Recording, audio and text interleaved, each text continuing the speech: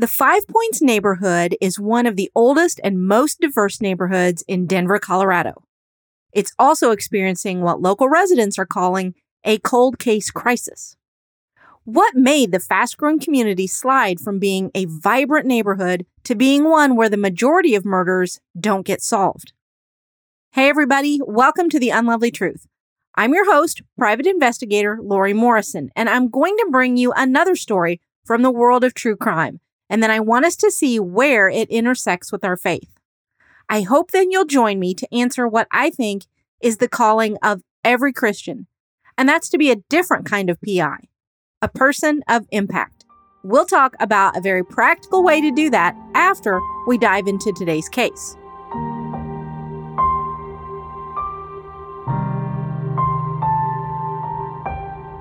This is Season 3, Episode 40. We're going to look at this community that really needs our help. But it's not just this one. This community could be yours. It could be mine. The police can only work with the information that crime scenes and community members give them. So after you listen to this episode, be sure that you share it with everybody you know in the Denver area. Now, let's jump on in and see if we can make a difference. The historic Five Points community sits northeast of downtown Denver by Coors Field. The area got its name over a century ago. It sits at the five-way intersection of Welton Street, Washington Street, 27th Street, and East 26th Avenue.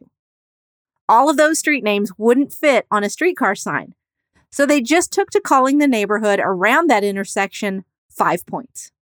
Unfortunately, the community that was once known as the Harlem of the West has seen better times than it is right now.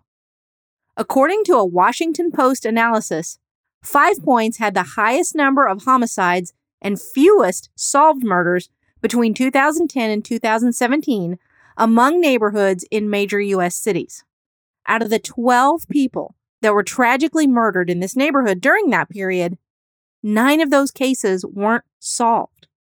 It wasn't always like that. Welton Street and Five Points had numerous bars and clubs that showcased the talents of famous jazz musicians, including Billie Holiday, Duke Ellington, Miles Davis, Nat King Cole, Count Basie, and Dizzy Gillespie. But on or shortly before September 28th in 1997, someone stabbed Michael Connor 92 times in his apartment in the Five Points neighborhood. I can't think of any investigator who would call that a random killing. It feels very, very personal, which makes me think that someone out there knows what happened. It will amaze you if you could know how often people will actually just admit to someone that they killed another person. But it's also pretty amazing the number of people who will keep that little secret to themselves. Now, if they're afraid of this person, I can understand that sometimes. But I hope that in this case, whoever is out there that knows what happened, or at least knows some little part of the puzzle, I hope that you will no longer want to protect his killer. Of course, Michael's family still wants to know what happened to him. So does the family of Samuel Cameron. On August 23rd of 2005, Samuel was shot twice in the back of the head and robbed. He was a husband, a dad, and his wife was about to deliver twins when Samuel was killed. According to an interview that his father gave to ABC's Denver Channel 7, he forgives the person who killed his son, and he says that police have told him that Samuel's case is solvable. And that's always where community comes in. Whether it's in the Five Points neighborhood or in my neighborhood or yours, almost always there's someone who knows what happened. You can be a person of impact by coming forward with any information you have on any unsolved case. And if you're afraid, I get that. I do. You can pass on your information to me. I'll turn it over to authorities. You can also check out the link that I put in the show notes to a Crime Stoppers map. You can click on the state that you're in and find out just where you can turn in an anonymous tip.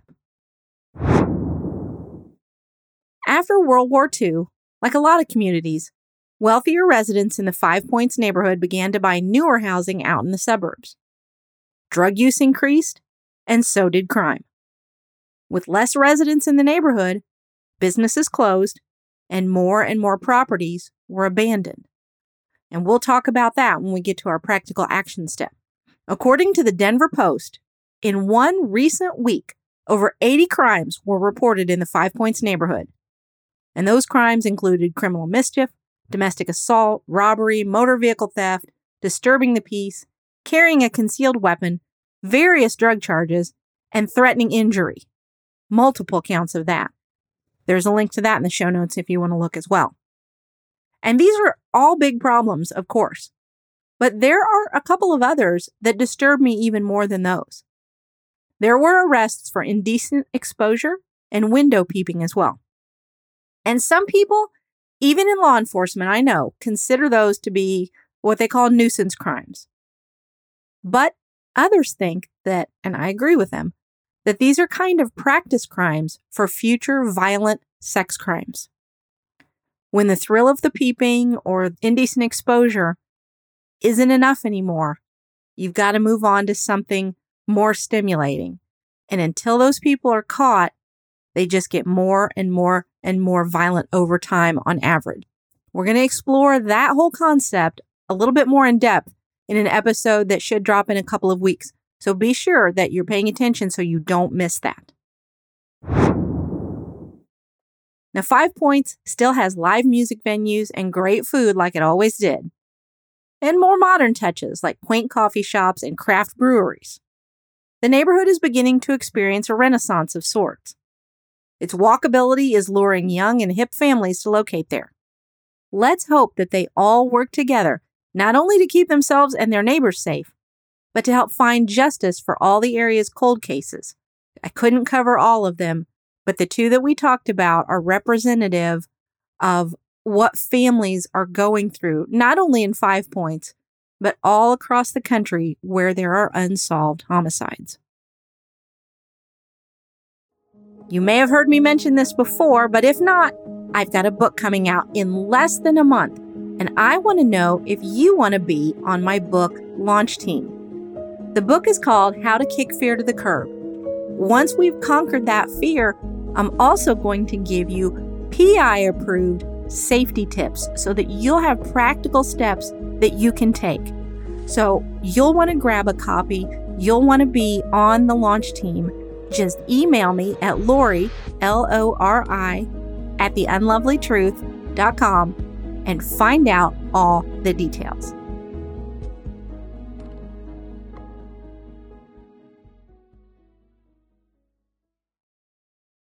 I talk about our communities a lot on the podcast because I have seen over the years in my investigations how important it is for neighbors to look out for neighbors.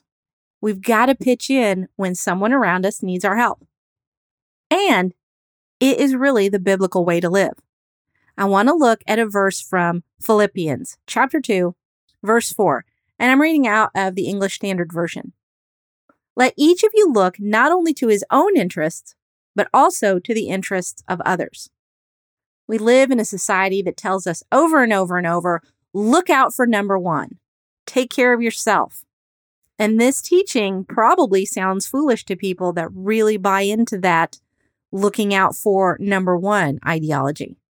But think back over your life. Think about the times when self-centeredness really consumed you. And ask yourself if that ever took you anywhere good. I think Paul purposely used a really broad term like interests in this passage, because I think he wants us to expand what we do for others into any area that people might need our help. If he'd been too specific, we'd probably have limited ourselves to exactly what he listed out. Remember the lawyer in the parable of the Good Samaritan? He was trying to limit the scope of who his neighbor was, so he could help as few people as possible. And let's be honest, we're probably all like that, at least a little bit, in some areas of our lives. And so this teaching fits very, very well with Jesus' teaching to love others as we would love ourselves. Community is so important, and not only community with other believers, but among the people we find where we live, where we work, and where we play. So what kind of practical action step can we take to look out for someone else's interests in our neighborhoods? Well, according to the Brookings Institution, which is a Washington, D.C. based nonprofit public policy organization, gun violence in cities is concentrated in a small set of neighborhoods.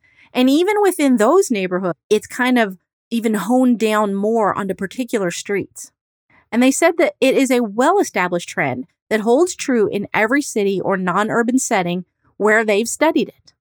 When it comes to solutions for this, a growing body of evidence demonstrates that when you intervene on these micro levels, like rehabilitating a vacant lot or increasing the number of community organizations in your neighborhoods, that significantly decreases violence in those areas. So if your neighborhood, or maybe one around your church, has abandoned or overgrown properties, see if volunteers can work with your city or town leaders to keep them cleared. What a great opportunity that could be to meet your neighbors, especially elderly or physically challenged neighbors that just need a little bit of help to make the community as safe as possible. And who knows, if you build some relationships by showing the love of Christ through service, you might just get the opportunity to share the gospel. If you like this episode, if you really want to make a difference in unsolved homicides or missing person cases, be sure to check out some of the earlier ones that I've done. I've had amazing guests who give me fantastic information, and you can take that and you can make a difference in your communities. You can also help someone else begin their journey as a different kind of PI, a person of impact. When you share this episode, let them know about the unlovely truth and subscribe. Give me a 5-star rating and a nice review, and that will really help me reach more people.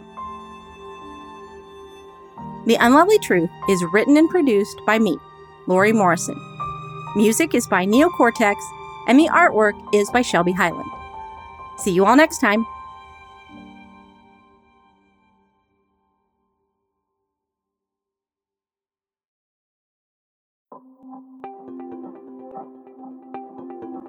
Thank you for listening to this episode that is part of the Spark Media Network that can now be heard on the Edify app.